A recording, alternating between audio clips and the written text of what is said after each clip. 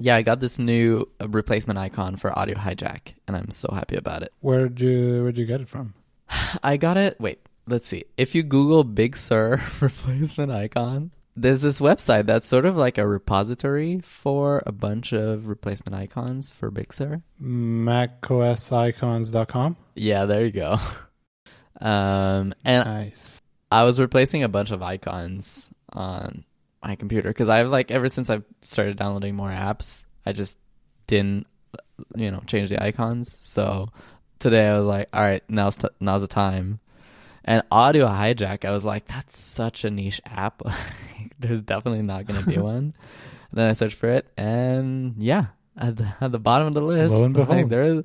there is one, Audio Hijack, and it's a really good icon. Yeah, so like the round rect has like these little tiles that you can drag around and connect in Audio Hijack, which I'm looking at this, I'm like, this is great. I love the icon even better than just like placing the little bottle and against a dark background or something. Like, I don't know. This is really nice. So what did you use to change the icon? So Command I on the app and then just drag the icon in the little icon. So I'm gonna start this show with a recommendation. Ooh. I recommend, if you want to change the icon of any app, I recommend you use this app called Pictogram, and it's by Neil Serdesai. Apologies for mispronunciation. Why? Because you just said, "Oh, I do get info and change it," because this preserves the icon even if you update the app, which is always a pain in the butt. Yeah. So it's super simple. Just pick an app and then drag and drop your icons file.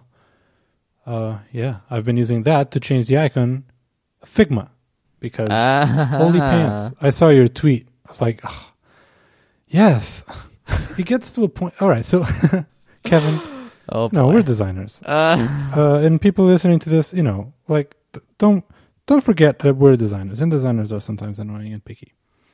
When do you think it's acceptable or stops being acceptable that apps haven't updated their icon? I don't even say like look UI, right. Just the icon. Yeah. I mean, I have the same question, right? Because it's like, it's been so long now. Like, are you going to wait until the next release? Like how, and like, there's a reason why, they put out some betas for these things. Like, and like maybe on day one, it's like you've been busy. Like maybe you've been had some other plans. But after a while, I just feel like you kind of have no excuse anymore. Like it's just unacceptable at this point. I think so too. Especially also, some people maybe had some icons and it's like, what could we possibly do? Like our icon just like really doesn't work in a round rect. Like we just mentioned Audio Hijack. Right. It's not a trivial just change. Oh, just change the shape, right? Yeah, it's like a complex like 3D shape. Like there's a lot of ways that you can adapt this to this new icon shape. We even know about, the people at Sketch are like, hey, we have this diamond thing. Like, what do we do for an icon? Like, let's explore 30 different design ideas for how an icon might be. So like, that's one thing if you're trying to rethink your entire icon to fit into this new shape.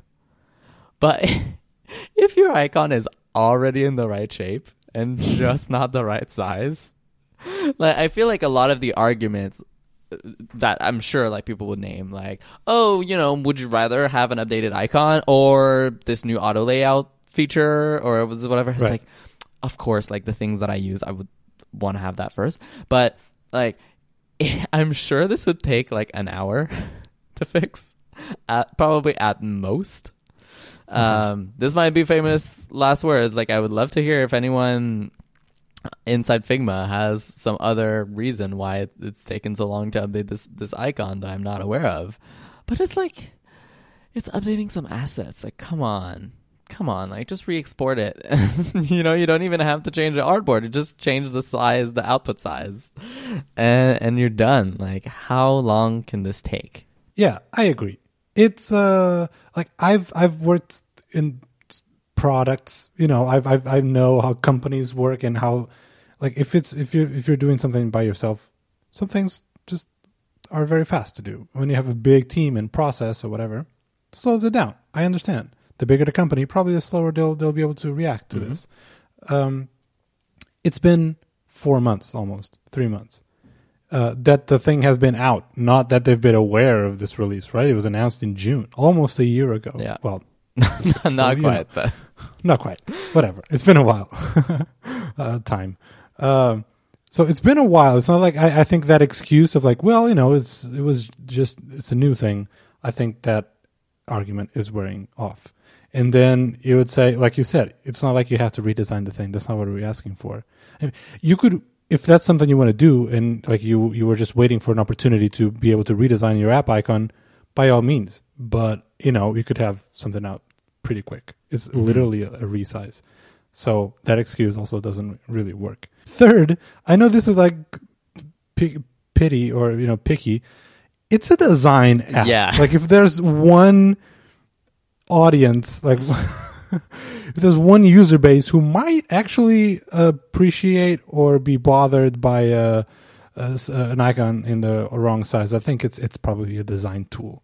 So you know your audience, you know your priorities. You can also say, oh, but it's a cross-platform app. It's not like just for Mac. I understand, right? Like I get it, but still, we're probably missing something. It's probably like hard in ways that we can't really. No, it's predict. not. No, it's not. It's probably like, there's no. It's definitely not a technical reason. Like it has to be entirely, whether it's political or it's like, oh, but some people still have. Like someone mentioned this, like, oh, but not everyone has Big Sur. Like, like some weird reason that someone's telling themselves, or it's on a priority list somewhere, and they will get to it at some point, but nobody is really like driving this decision. I don't know. Anyways, it's like this is the stuff we talk about when we talk about like our problems with Figma. Like it's a great tool and visionary in many aspects, and changed the fundamental aspects of how people live their lives and do their work. And yet, like it's like a accumulation of so many little things that just make it feel like they don't care. Yeah, it's very interesting, right? Because it's like you said, it's revolutionary and disruptive in so many ways that it did things differently. But then, like, there's some ways in where you don't want it to do things differently. Like, Figma is an app, a product that I use the most, right? I've used it at work over Sketch. Has become my primary design tool for all its merits, for all the great stuff that they're doing. And yet, it's like the app that constantly, daily, I'm like, it doesn't get me. Like he's doing everything that I like, the opposite of how I would want it to do certain things or look or prioritize or whatever. It's so strange. It's such a strange dynamic that I have with this tool. Yeah, if that makes sense. Yeah. And it's like, am I gonna stop using Figma for this reason? No, I'm not gonna stop using it. Like I'm gonna do the stupid replacement icon. Like other apps. But it's just, I feel like I expect better. Like I expect more. Like Audio Hijack, like I'm like, I wish they had an updated icon, and I think they should have an updated icon, but I feel like it's a much lower usage. The audience is like, audio nerds. It's not as big of a deal. Like that's why in my tweet I was like, Figma, like you care about design, right? Like that is your thing. Like your entire company is supposed to be about this. Like, right? Maddening. It's hard. Anyways, I wish all our Figma friends the best. Honestly, like often you tweet stuff like this. Well, usually it's me actually. Like I tweet stuff like this and then start these massive like reply wars. So like people have been piling on in my mentions of like, oh, and what about like M1 support, and oh, what about this, and what about that. Look, I just want the icon fixed here, and I also like wish all the best to the Figma folks. Like I'm sure they're not updating their icon on purpose. So hopefully they will get to it at some point. We can kindly nudge them in the right direction. Hey Figma, nudge nudge, love you. Please love us back. Yeah. Anywho, hi. How's it going? How are you doing? This is going to be a short show, right? Sure. So, did you want to talk about your topic, the first one, or I can talk about mine? I want to talk about my topic. Yes, thank you for giving me the opportunity. I'm very grateful. It's your show. No, it's your show. My topic, I wrote it as I'm a bad low fidelity designer. I feel like I design most of the stuff in my head. I just stare at the wall and design stuff in my head, and then what the actual stuff That's that I do design mocks being for. An amazing low fidelity designer. You don't even need any tool. But it's not a great thing when you work with a team. And okay, you know what? Before we dive into it, like really, because there's a lot here that I really want to talk to you also as a manager, like someone reviewing a lot of work and stuff. Hi. Anyway, all right, let's do a quick sponsor break. Let's get this show started, and then let's tackle these topics. Nice, sweet. Our sponsor this week is EditorX. EditorX is an advanced web design platform for professional creators. It's design-oriented and comes with custom code capabilities and integrated business solutions for sophisticated projects. You can build responsive websites that look and function exactly the way you want with Flexbox and complex grids. You can also use responsive CSS powered by smooth drag and drop, and even create custom breakpoints to design unique web experiences for every screen. Each site can be enriched with a full range of solutions to support any business, from e-commerce to booking systems, advanced SEO, and more. EditorX encourages collaboration, from designing brand visuals to client handovers with team accounts, shareable design libraries, and advanced roles and permissions. On top of that, they offer comprehensive learning resources, so you can master the platform with video tutorials, written lessons, and hands-on training right inside the editor. It's really great. If you want to make your own website, go and check it out at editorx.com.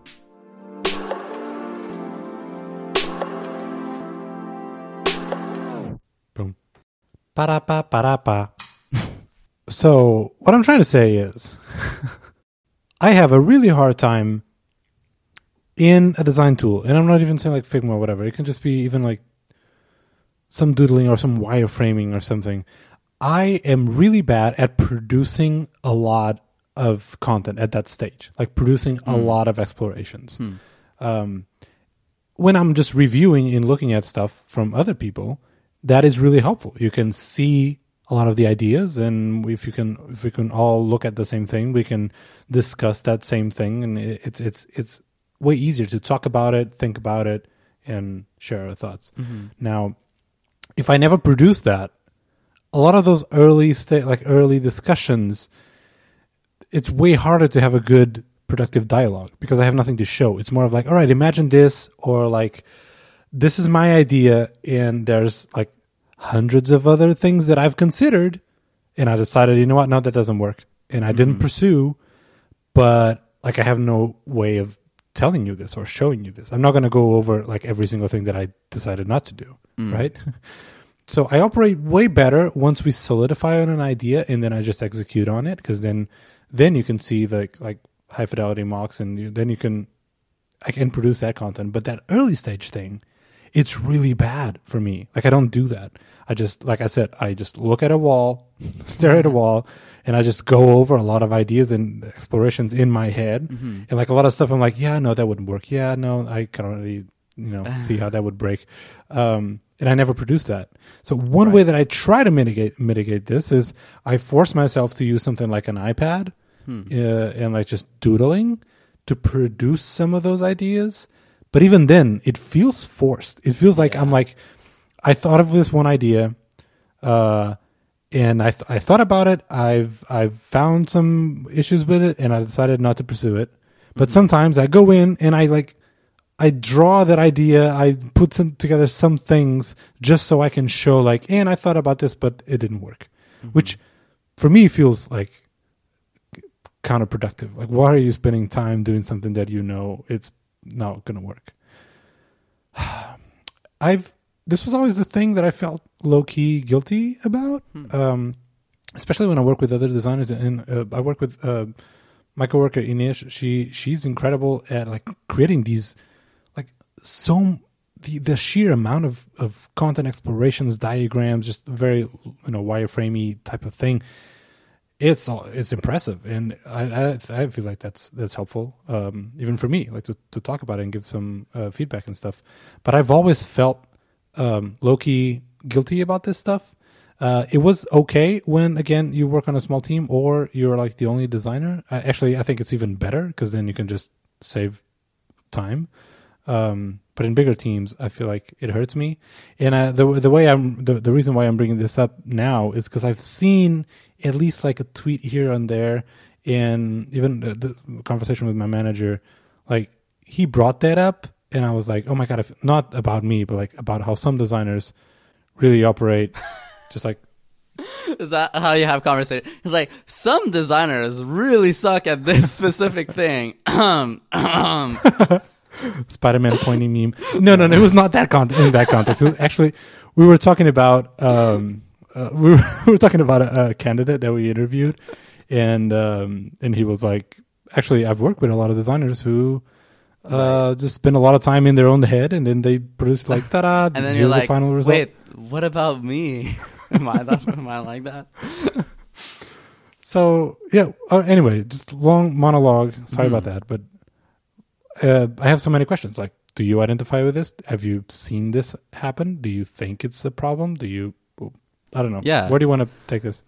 So it's super interesting. Like, I'm really glad you kind of brought this up as a topic because I think it's a good topic. Thanks. So you mentioned how you kind of like run through a lot of possibilities in your head and kind of like decide on a direction. And then that's kind of like what you're going to be focusing on. And that's what you're going to share with other stakeholders. Like, I actually feel like I'm aligned with that. Like, I like that. I spend a lot of time with people, usually like training them the other way. Like, basically, like a lot of people I work with will produce and want to show in reviews a lot of things. That it's like, hey, look at all this work that I've done. But it's actually like preventing them from making decisions because they're offloading all the decision making to the reviewer because they're like, here's like 5-10 different options. Like, which one do you think is the best? And I'm like, no, I want you to make that decision. Like, that's why you're here. Like, you're here to make those calls. I can like try to point out at things that you might not have considered or, change a little bit like your thinking or your point of view on something, but I want you to validate your decision, not make me make the decision. So I think on that front, like, you're doing really well, and so like that to me seems like indicative of a more senior designer who can be like, hey, I actually don't need to show you 10 options because I know this one's going to be the best. And I don't know for your situation, where it can be problematic, and that's something that I've seen with other designers, is, and especially like that tends to be when they're really good visual designers, is they will like lock into like one idea and go quite high fidelity on that idea, which I have no problem with like using high fidelity, and like we'll get to me later, but sometimes like because they want to explore ideas at such a high fidelity and it's taking them kind of like a lot of time, sometimes like thinking about like, oh, like what the icon for this sub panel of this like sub view of this like third page of a thing will look like, that they don't actually explore as many concepts. And so like what for you that might mean is like when you're when you're thinking about those ideas in your head and like saying like, oh, that option, yeah, I've thought about it, probably doesn't work. Like that maybe there's something that you would have found if you actually explored that idea maybe a little bit more fully. That like it's and that's something I talk about in my talk. I can put a link in the show notes. I haven't seen the video, so I don't know if the video is actually good, but it'll be there for people. Where I talk about separating the creator from the critic, and that like there's a point early on in your work on any project where you should really like try to produce as much work as possible and try to not judge it too much. So that's the only thing that I would, again, if we were having like a discussion on like trying to analyze this, whether it's a problem or not for you, I would want to see like in that like kind of thinking phase that you're doing in your head, are you giving enough of a chance on ideas that are a little bit riskier and still exploring them? Because ideally, like what I tell people is the more senior you are, like typically like probably the fewer options you should try. The fewer options you should have to try before getting to the right answer. Right? Like when you can push it farther. Well, it's like when I'm starting out as a designer, I want to try, like, and I talk about this in the talk too, of like design by brute force. Like try every single possible option. And like you're 100% sure that you will find the right solution somewhere in there. So just try everything. The problem with that is that's really slow. So the more experience you get, the more you'll be able to think 5 steps ahead and think, oh, I know how this plays out. And like, I actually don't need to pursue this entire path because I can visualize it entirely in my head and see that it's not worth like going down. There's a danger with like closing those doors early on, because you might close a door that could have potential and then you're potentially limiting yourself. But I do think that generally the more experience you have, the more you can rely on that experience to make you move through problems faster. So you don't have to spend as much time on something. So I think like that is probably where you're at. And so that's why I would be like, I don't know, like I don't really think it's necessarily a problem like at your level. Right. It can also depend on the team and at what stage of the product or the feature are you in. Like if you're also in the very early stage of feature, like, or product definition or discovery or whatever, you want to go super wide, maybe even if it's just like to have that dialogue. And I've seen that like at Netlify, especially early days, given the nature of the company at the time and the products and the fact that the product already existed when I joined, the top priority was to move fast, but right. Right, move fast because startup money, we need to move fast, competition. Right, because we cannot afford to make grave mistakes. Right?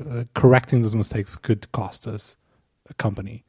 So I had that pressure, and I usually, because I've been pretty bad at going very wide. So usually my approach is, again, I pick my battles in my own head. You know, I lock on a path, and I just try to push that path until I hit a wall. And that happens. And when I hit a wall, I'll just go back until a good place, a good checkpoint, and try another one. Right. And if you're lucky enough, maybe you nailed it, or not nailed it, but you arrive at something that works in an early try, right? Which means I saved a lot of time and effort pursuing these other things that maybe I didn't have to because this one worked. So if those are your priorities, that's great. At Superlist right now, that's not necessarily the same approach. I don't want to do something fast. It's more of let's consider everything. Let's find something unique and interesting and whatever. So going wide now is a bit more important than it was before in my career. So that's why I think I'm feeling it more now as well, because I do want to go wide. and we are operating, like at this point, we're operating a lot in like mid fidelity, right? No need to go polish pixel perfect at this point. But also, it is dependent on the team, but I feel like with this team, and it's hard sometimes to, and especially like showing work to non-designers.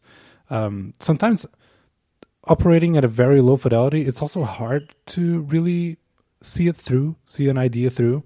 We need some more fidelity to make better calls, I think. So we've been operating at this very fast mid fidelity, like get a prototype in, like try ideas.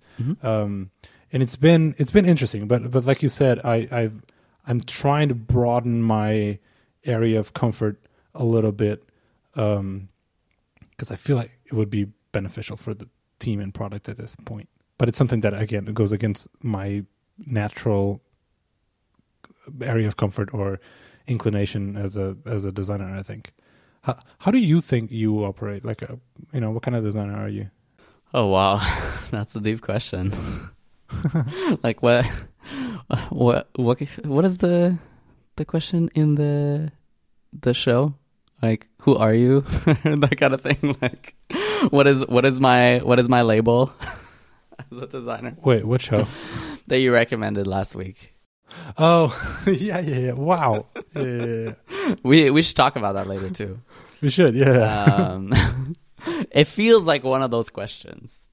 So I don't know. So because there's so many different levels at which you can take this. Because I am not a person who does a lot of low fidelity like wireframes.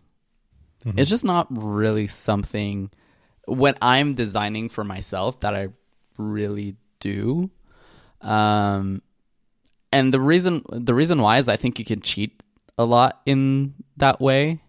At least for me, like where I often want to, like sometimes you're like, oh, I draw these like 4 boxes and like there's this input and then this checkbox next to it. And then like when you actually turn it into an interface, you're like, but this doesn't work. Like everything has to be so small for it to fit. Like I'm giving bad examples, but like, but I get it. I often feel like it's just, I have a hard time evaluating this. And also this is something for my entire life. Like I'm terrible at visualizing things for the most part. Like I buy a rug, like I will take pictures in like my room and like find the picture of the rug online and like literally Photoshop it like and even then I'm like, I don't know, like I'm not sure, like it's not really like a perfect representation of what it'll be. Like I'm so for a designer, I feel like I have maybe very little imagination, I guess, on how things will look, and I like wanted to get it as close as possible. The upside, I think, is over time I've gotten quite fast at doing high fidelity things, so it's not going to take me very long to do stuff, and I'll like decide what to compromise on. So like usually like a specific icon, who cares? Like I'll just pick like, go noun project SF or icons. Just like SF icon, exactly, for now. Just throw that on there. That's fine. It'll look like polished enough to get what I mean. Like spacing, like I'm not going to have like a complex like spacing grid or whatever. Like I'm going to eyeball stuff. Like, so I do take shortcut. Like I'm not naming any layers. Well, I don't name any layers ever, but that's a different question. But like there's shortcuts you can take, I think. Absolutely. That still give you kind of what I want. Ultimately, like this is a tool to help you make decisions. I have been trying to be more intentional about when to use more low fidelity sketching, even when sometimes it will take me the same amount of time to do low fidelity versus high fidelity. And those, especially at a point, if you have like an existing design system and all, like you have all the components already, sometimes it's slower to put up a wireframe, to be honest. And I still do it. Right. And those reasons often are like, I really want to like highlight that this is a early work in progress thing. I want the feedback to be very like broad idea and not specifics. So I will like willingly, like on purpose, change, and sometimes like we'll recreate, like I will have the full high fidelity thing and we'll spend like 20 minutes to recreate it in a low fidelity mode because that's going to give me a better conversation. And that's the point of the exercise. Even for me, the high fidelity one will be more helpful, but if I know that for someone a lower fidelity sketch will yield a better conversation, great, I'll do that. People can get hung up on the details, or if they see something that looks high fidelity, they will judge it as high fidelity. And sometimes that's not what you want. Yeah, exactly. Quick tip, sometimes I just add a layer on top that just saturates or desaturates the whole thing, so it's black and white. Nice. That helps. See, that's another great idea.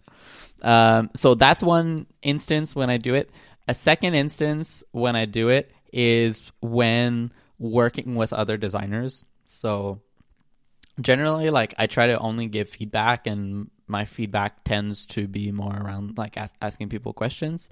But there are times like where I do these sort of like pairing sessions, where we want to kind of like explore some more ideas together, and in less of a like you show me something and then I like respond to it, and more like we're both kind of like pitching in ideas. And there I will willingly like even generally like I might not even do Figma, like I'll just take my notebook and I'll just like draw boxes, and there it's more as like a tool to explain an idea that I mean, right. And also I do it this way because even though again maybe it wouldn't take me that much time to do to do it like high fidelity in Figma, except it sucks for someone to receive like a fully like, I mean, it's not going to be pixel perfect, but close enough. Oh, I know that. It feels like I've done the work for them rather than like help give them the idea, and so that's why I will go. And between you and I, like, apologies to all the designers I work with who may listen to this, but like between you and I, sometimes like I've solved the problem for them. It's all there. Like it's the big challenges are not really like, how to apply the design system, because the design system's already done. Like so it's essentially, again, I'm simplifying things here so that don't take this out of context, but this is essentially putting Legos together, right? And so like sometimes like the sketch is more or less the solution, like it's right there, but people respond to that much better, and like they can bring their grain of salt into it, where it's not a fully complete picture. It's something that still requires to make this a reality. Even if they replicate everything as is in the sketch, I need their work, and that's like I found to work much better for collaboration than setting up a high fidelity thing. I've learned that lesson the hard way. I made that mistake. It did not go well, and I get it. I'm sorry. Yeah. You have to let them get there. Even if you're already there, you see it in your head. Like, give me 20 minutes. I'll put this together in Figma. I can do it. I got it. But you can't do it. Yeah, exactly. That's awful. And honestly, like, I don't want us to sound like, we know better. Like, I'm sure the same thing happens the other way around, like about my work. Oh yeah, like surely. I hope it does. And same for me all the time. But in any situation, in this case, it's a work situation. You might be working with someone who's been at the company for less time than you, who doesn't have the same set of experience than you, so on and so forth. And if you give them that mock-up, already done, you're robbing them of the learning experience of like understanding how to get there. So that's why like you want people to, get to those solutions on their own as much as possible. It's like it feels like you feel smart when you're like, hey, like let me take 20 minutes and like solve your problem for you, but actually like you're robbing the people on your team of like that opportunity to grow. And for the long term, it's way better to get them to the space where they can produce that work on their own than you like swooping in and like being the superhero solve the problem. So anyways, I don't know how we got there, but going back to low fidelity stuff, I think the only thing maybe I would add is, like, again, it really depends on kind of like what level you're kind of struggling with, because we've talked about the low versus high fidelity as like a output medium of your ideas. We've talked about kind of how, different people have different like preferences of what they go, but I also think there's an element of generating ideas, because I don't consider myself like a super original person. So I think that sometimes like is something I can struggle with, of just like, how do I go broad? Like, how do I come up with crazy ideas? Like, maybe we should use a different example, but just to use your example, like a to-do list, like this is like square checkbox on one side and then text on the other. Like, how else could a to-do list possibly be, right? Like, this stuff is easy. Let me put it this way. It might I think help convey my point. The high fidelity level of design work, of putting together mocks and stuff, I need that to arrive at solutions. Like, I need to put stuff together, I need to see if it works or not, and I need to also use that to then show people and get feedback and stuff. All the ideas at that early stage, low fidelity mode, I don't need to put anything together to help me visualize things or to help me make decisions at all. If I put together a wireframe, black and white with rectangles, or a sketch, a doodle thing, I'm doing that literally just to show you. Right. So we can talk about the same thing. Yeah. I don't need that. Like, actually, it slows me down. Yeah. If I have to like draw I can see all the rectangles in my head. Like, I don't need show that. title. And sometimes it feels like, why am I wasting time putting together these 50 squares or rectangles just so we can talk about it? Like, I got it. Sometimes it feels not productive. But that's not how you collaborate with other people. You do need, if you want the feedback, you need to put something together so that people can look at it and give you the feedback.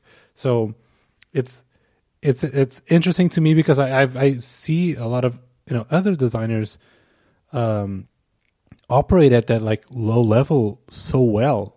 Like they use all of these like mind mapping tools and stuff, and it's incredible for me. It's incredible for me to watch. But I can never do that. Like, we use Miro for a lot of stuff, Miro boards, but I'm like, I guess I'll use this if you want. But like, this is not my type of tool. Right. Like, I really don't I don't need. I don't like this. But I think that's fine. And a low fidelity tool that I'm sure you use all the time is like text documents. Like, whether you use Google Docs or whatever. Like, that's one of my number one problem solving tools. It's just like writing stuff down on a piece of paper. Like, that's or digital. You'd be surprised. I don't even use that much. No. Well, cool. Well, thanks for the chat. Thanks for it's always helpful to know that I'm not alone. But it's again, it's not something that I ever openly talked about this with either other designers or managers or whatever. And I feel like we feel this pressure to fit in. I keep bringing back the silly example of like having Post-its on a wall and having 3 designers look at the Post-its and design. Like, I never did that in my life. I don't see how that would be, because I never worked in an office. Yeah, that's what I was going to say. Right.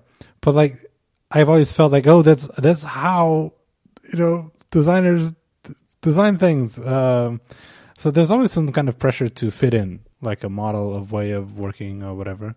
And I feel like every time you deviate or you don't feel like you fit in, it can cause some anxiety or it can cause some worries. So anyway, I think you're totally fine, and it's just different ways of working. and that's totally normal. Thanks, doctor. Nice. Right, Should we get into recommendations? Let's do it. All right. I want to recommend Alfred. Have you ever used Alfred? Okay, tell me more. I have used Alfred for many years, but I also haven't used it in many years. So when was the last time you used Alfred? Oh my gosh. Whenever like Mac OS released the redesigned Spotlight search. You know what? I think same. I think, and I believe I still Alfred. have a Alfred like lifetime subscription from before that. I don't know if that still I didn't happens, check. But I think I got That's actually a good point. a while back. Maybe I had one and I didn't check. Anyway, well, I bought it again. Yeah, no, same. I used Alfred in Lunch Bar for a while, and then I think either like a new OS 10 or Mac OS or OS 10 redesign made the other apps feel broken, or like Spotlight was good enough. I forget. At some point, I stopped using it, and I've been not bullied because that's awful, but I've been I've been inspired on Twitter by several people on Twitter. Like it feels like keep bringing Alfred back because people who like Alfred, they really like Alfred, and they're like big advocates for it. And so I was like, you know what? Fine, let's use Alfred. Let me try it again. I knew that it's definitely more powerful than just Spotlight, and I never felt like Spotlight was not enough for me. Right.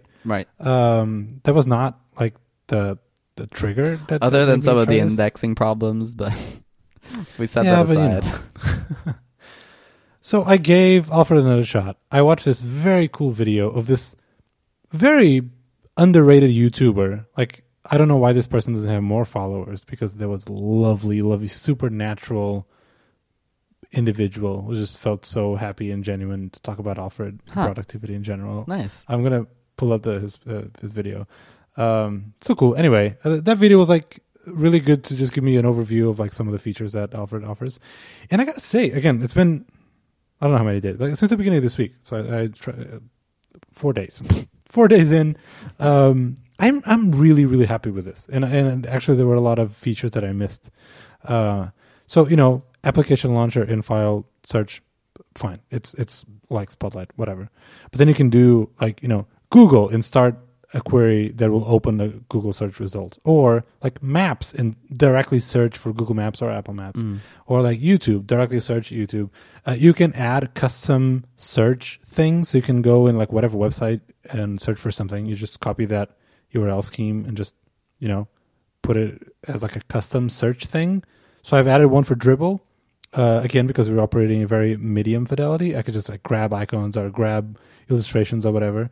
So I just do through Alfred. I just do drib space, type something, and it will open a search on Dribbble. Oh, that's cool. So that's helpful. And then I found that I could replace 2 other apps that I was currently using just with Alfred. So after, I don't know, like more than a decade that I've been using this app, I stopped using Text Expander because Alfred does that, like the text snippets. It does exactly the same. And I've also stopped using Paste, which was my clipboard manager choice, because again, Alfred has a built-in clipboard manager. And there's like so much more that I know I can do with Alfred, but I just I'm just scratching the surface of this. I've had a couple like custom workflows, like one to super quickly turn on dark mode and turn off, or like turn on do not disturb. So I just do like before a call or something, or if I'm about to share my screen, I just do like DND for do not disturb, and it just turns on do not disturb. I don't have to go and fiddle with the icons in the control center. It's super fast. It's super cool. It's like a power user thing.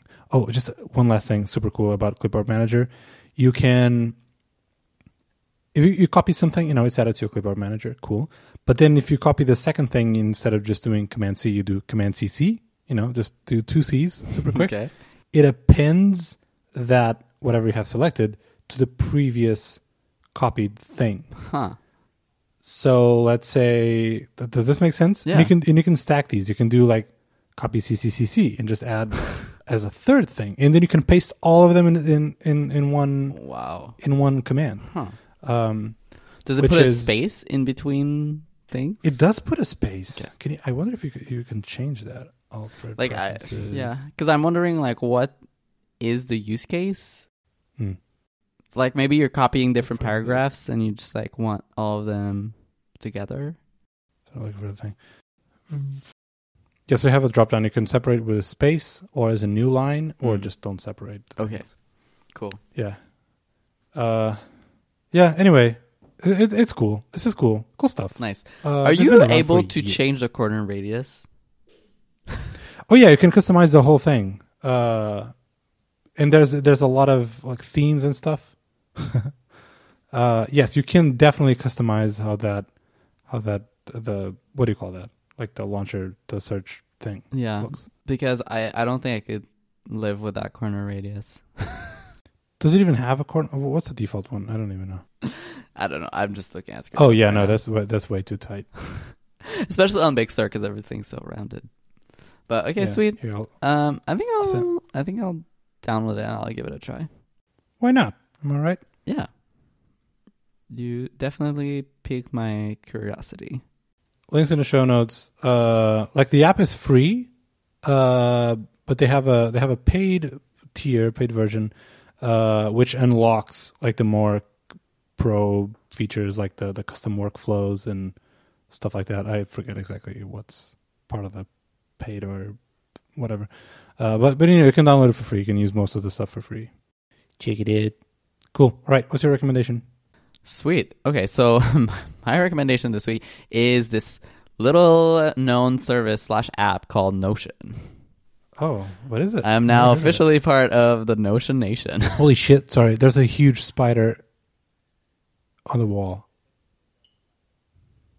Okay, give me a second. That's good.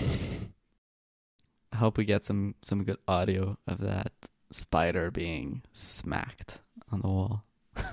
I don't want to squish it against the wall, to get all dirty. I need the sound.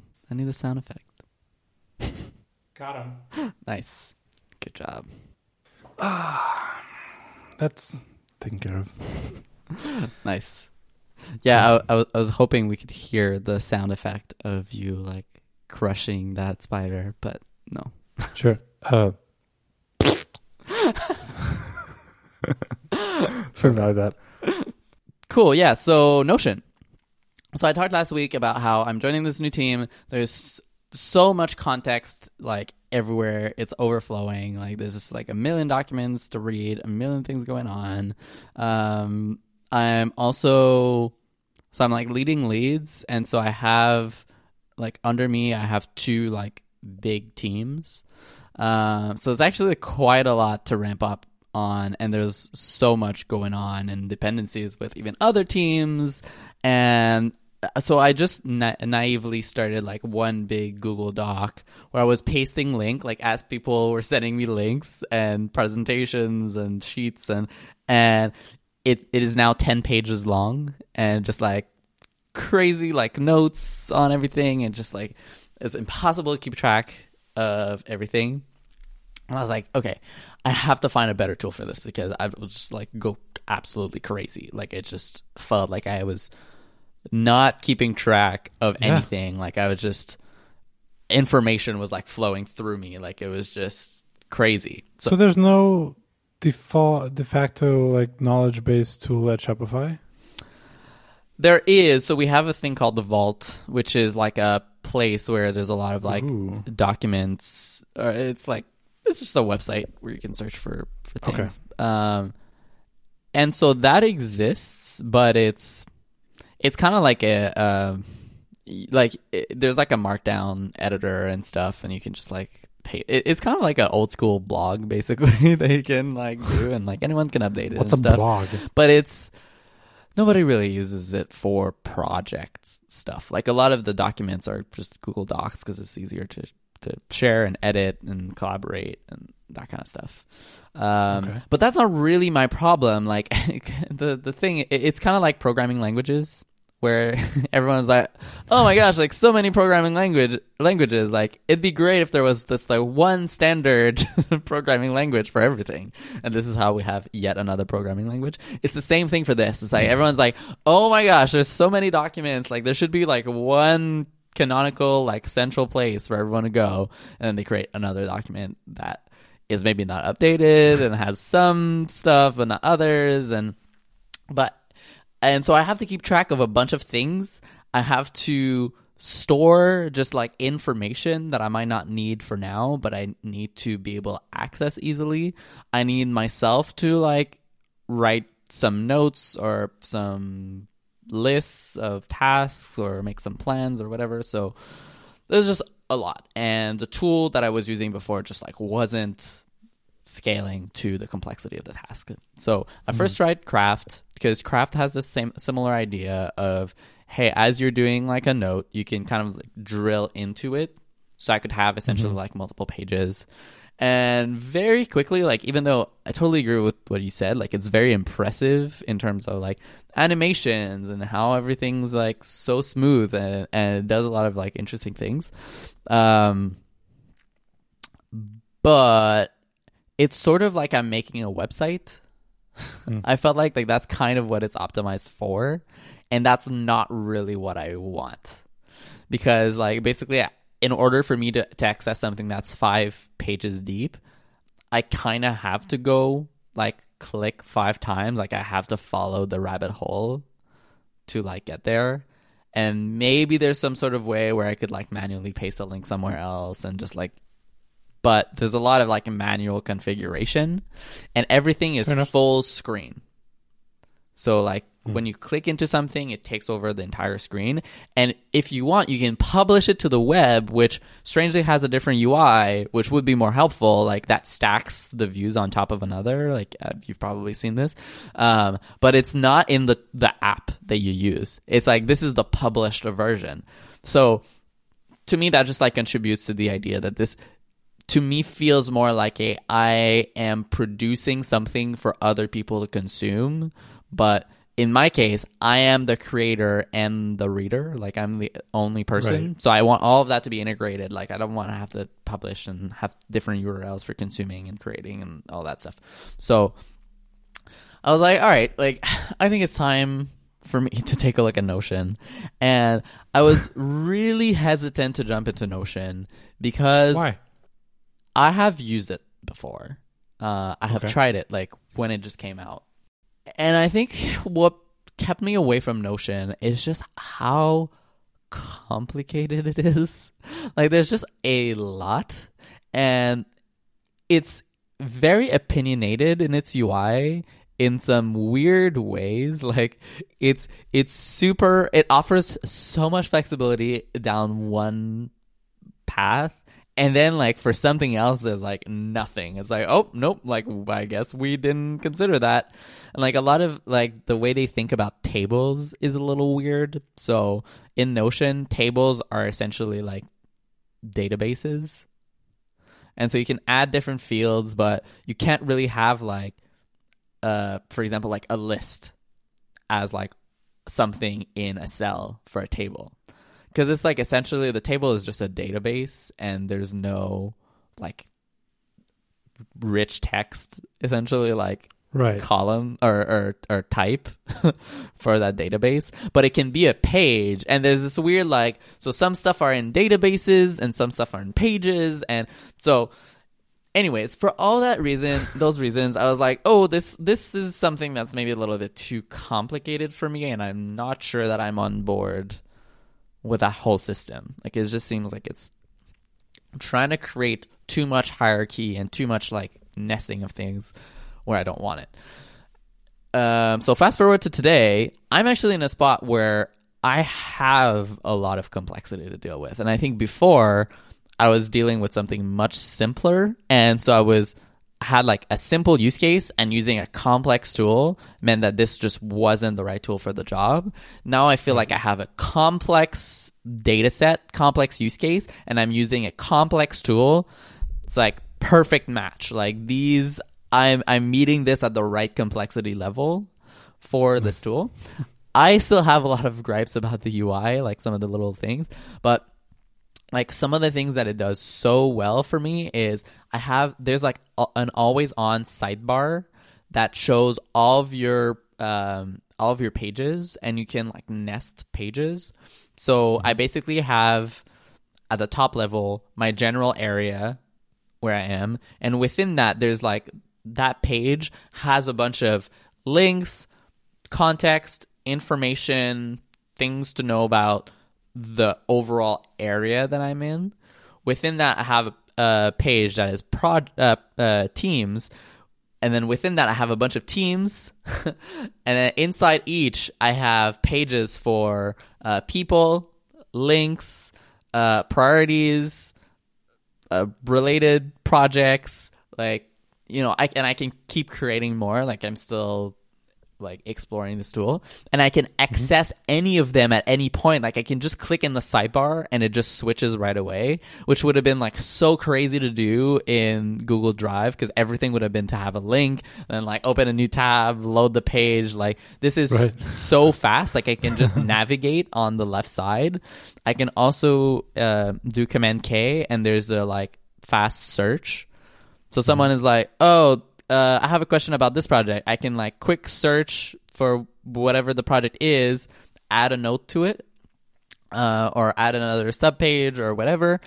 I also have a section that is a meeting notes, and I'm trying this. I don't know if I'll keep it, but where I just like put all my meeting notes, it automatically organizes them by date. So the most recent at the top, I can name them. What's cool is I can pick the project. So I can assign the project. So once I have this essentially like this big repository of meeting notes, and then they get basically the notes for each project gets displayed in each project page. So I can apply a filter that like references that data for just like the general meeting notes document. So I can have like quick access if I'm like, you know, talking to the lead or the manager who's working in that specific team. I can be like, all right, like let me load this, and like let me load whatever my like 3 latest meeting notes of stuff that we've discussed there, and it's all like shows up really easily. It's been I want to emphasize, like I don't think this is a perfect tool, and there's things that I would do differently, and there's features that I still think is missing. But if you're in a context like me where you're like ramping up on a team where you're just like feel like you're drowning in stuff that's going on, to me, like this is such an essential tool, like in the last few days, for getting my bearings and knowing where everything goes, and I can file everything away, everything's organized, and it's fast. Like I can move between projects like super quickly. So highly recommend it. I guess I'm not like you know, this is not new information for a lot of people, but it is to me. I'm pretty excited about it. I use Notion at work. I use that in Netlify as well. It's a pretty successful product and company. It's a neat product. I love it. So are you sharing those docs with anyone? Like, not yet. So the downside of using this right now is I'm kind of like in my own bubble here. Right. But that's great. That's like Notion is incredible and everyone loves it. And there's a point from experience, you know, it might not apply to your own experience, but there's a point in where it stops working. It doesn't scale. And then all of a sudden, like, it's just chaotic and you lose control of, you can't find anything anymore. It gets really slow. And it's around, well, and at a company I've seen it's around like year 2 or 3. Depends how big your company, the team is. Because you could say, like, imagine that now you share this, I forget what they call it, like a workspace. This workspace you share with everyone in your team. All of a sudden, anyone in your team can add documents, pages, anywhere they want. Yeah. all of a sudden your sidebar, like very quickly, even if everyone follows a strict like folder structure and naming convention, it gets to a point in where there's so much content, because anyone can create pages anywhere. There's so much content, the sidebar becomes unusable. Right. So you start favoriting things, and like that's your sidebar now. You have like, okay, I'm gonna put my own sidebar, just favorites on top. But then it's also really hard to manage that. Anyway, I feel like if I were Notion or in charge of Notion, that would be the thing I would need to prioritize. Right. How does it scale bigger teams in long term? You right now are in like the honeymoon phase of this tool. Like I didn't mean to, like, I'm not saying that, I'm not negating it's good your to know. own experience. Yeah. I mean, what you're saying is like, it's as if like an entire company shared the same file system. Right? Like if I logged into my computer and like Finder was like everyone's files, that would be maddening. Right. Like that would be crazy. And I agree. Like I don't think I plan on sharing this with other people. Like this is really just my my old document used to be called My Brain. So this is just like my brain, and it's organized just the way that I want it, and I think that's enough. Like I don't think I would want that to be like a central place. It sucks because like I think it would be helpful for other people to also have access to that information, but I don't know. I think it would be difficult to make this sort of like a public space, because I also use it for personal notes, I guess, like with projects, if you know what I mean. Like it's not like shared visibility for everyone. You can still create private notes and private docs. Oh, okay. See, I don't even know about all these things. It's great, and that's where I see the best use of Notion is like as a personal knowledge base. It's great. And by the way, even with all the problems that I mentioned in Edlify, it was still the best tool for the job. We tried a bunch before settling on Notion, and this was like a while ago. We tried Coda, not Panix, but the other Coda. We tried Google Docs. For some reason, the sales team will always use Google Docs. There's some people who just like that's how they think about documents. It's Google Docs, and because every single company has Google Suite already, it's like, well, it's there. But Notion was still the best tool for the job for sure. Yeah, and right now my way of thinking about it is like anything that needs collaboration gets moved to a Google Doc, and because I just really need the reference, like in Notion. I don't really need Notion to be like the source of information. I think I just need that to be the repository for things, for me to like easily be able to find them, and then personal notes can go in there. But anything else, like when it graduates over to be like, okay, this is something that people need to collaborate to, then I graduate it to Google Doc and then replace whatever I had in my Notion with a link to that Google Doc. Cool. All right. Let me know how that goes. I'm genuinely interested. Sweet. We'll do. It's a great case study for me. Cool. All right. Is that it? That's it. Should we wrap this up? Yeah. Wrapping it up. I don't know how long this will be. It was not as short, but maybe we'll see how long this is. Thanks so much, everyone, for listening to the show. You reached the end. Congratulations. We did it. Another one, another week, another episode. We're almost at 200. That's crazy. Should we do something at 200? That's true. We should do something. Hey, people listening, do you have ideas, suggestions, things you would like for us to do? Also, the question is, should it be a fun episode for listeners or should it be a fun episode for us? It could be both. Yeah, but probably it's hard. Right. Tweet at us. What do you think we should do for episode 200? Any challenges we should do or something? I don't know. Yeah. Yeah. Ooh. I'm like imagining what kind of challenges we introduce in this show. Anyway, cool. Tweet at us at LayoutFM or at us individually. I'm at Rafa Hari. Kevin is at VernalKick. Check out our website if you want. Like, check the links, recommendations, and whatever. Our show notes are at layout.fm/episodes/ Keep going. 196. Yay, okay. You did it. And episodes work.